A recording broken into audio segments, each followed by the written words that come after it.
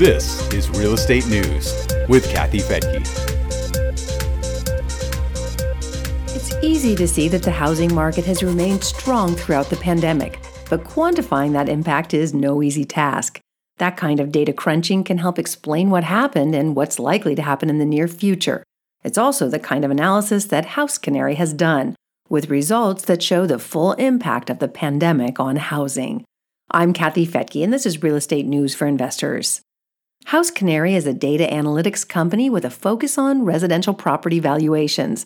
Founded in 2008, the San Francisco-based company has put together a database of information on homes, mortgages, and neighborhoods across the U.S., and it uses that data to provide value-based solutions for people in the real estate industry. In this report, House Canary analyzed single-family listing volume, new listings, and median listing price information in 41 states and 50 metro areas for a 2-year period, from March of 2019 to March of this year. The report is called 1 Year Later, Understanding COVID-19's Impact on the U.S. Housing Market. The results show 5 important trends that took hold during the pandemic. According to the company's principal data scientist, 4 of those trends aren't going away anytime soon. The first trend is a huge drop in inventory that occurred during the second year of the analysis.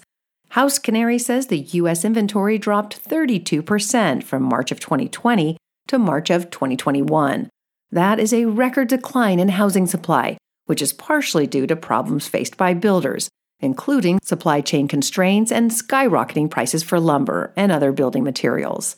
The results show that South Carolina experienced the biggest year-over-year drop in inventory, at more than 50%. Utah was next with a 44% decline. Illinois was third with an inventory drop of 43%. Homes that were priced below $400,000 were more heavily impacted by that squeeze. That also put the squeeze on the number of single-family homes that are available for rent. House Canary says from a peak in November of 2020, the total number of listings available for rent dropped 46%. The second trend is that demand for single-family detached homes has grown. Record low mortgage rates helped drive that demand, along with pandemic-related needs for home office space and private yards. House Canary says that listings under contract rose 4.5% during the year of the pandemic, while net new listings were down 3%. Third on the list of trends is the speed at which Americans closed their deals. House Canary says the median number of days that homes were on the market during the pandemic was 12 days less than the same period in 2019. The fourth trend is that prices have soared because of an imbalance between supply and demand. The median listing price is up 15% for the nation. Because of the competition for homes and bidding wars, the median closing price is up even higher. It jumped 18.7%. Rents have also climbed because of the supply-demand imbalance. House Canary says the median listing price for active rentals was up 7.4%.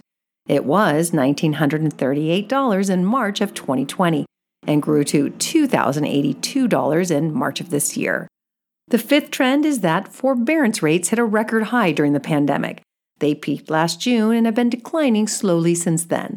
That's one trend that appears to be disappearing, but House Canary expects the others to continue into the foreseeable future. The company's principal data scientist, Brittany Murphy, says the inventory problem is not something that can be fixed quickly.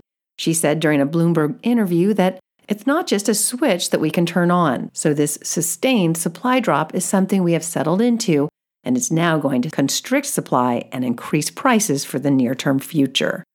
And while there will be constraints to deal with, the housing market is expected to remain strong. The report lists several tailwinds that will keep the housing market floating above ground, including high homeowner equity, increased household formation among millennials, the need for a real estate hedge against inflation, increased institutional investment, a recovering job market, a strong economic rebound, an abundant money supply due to all that stimulus, and a work-from-home trend that's not going away. As for low interest rates, we still have them, but there's more chit-chat about inflation and how that will impact short and long-term interest rates. Murphy says that if we do see increased rates, that will bring the demand down a bit, although she expects to see a lot of older, well-capitalized buyers who may not be affected by slightly higher rates. You can check out the report yourself by following links on the podcast player for this episode at newsforinvestors.com. I'm Kathy Fettke, and thanks for joining me here on Real Estate News for Investors.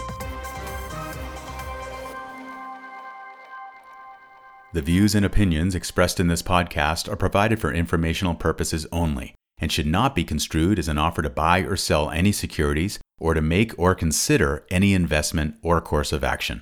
For more information, go to newsforinvestors.com.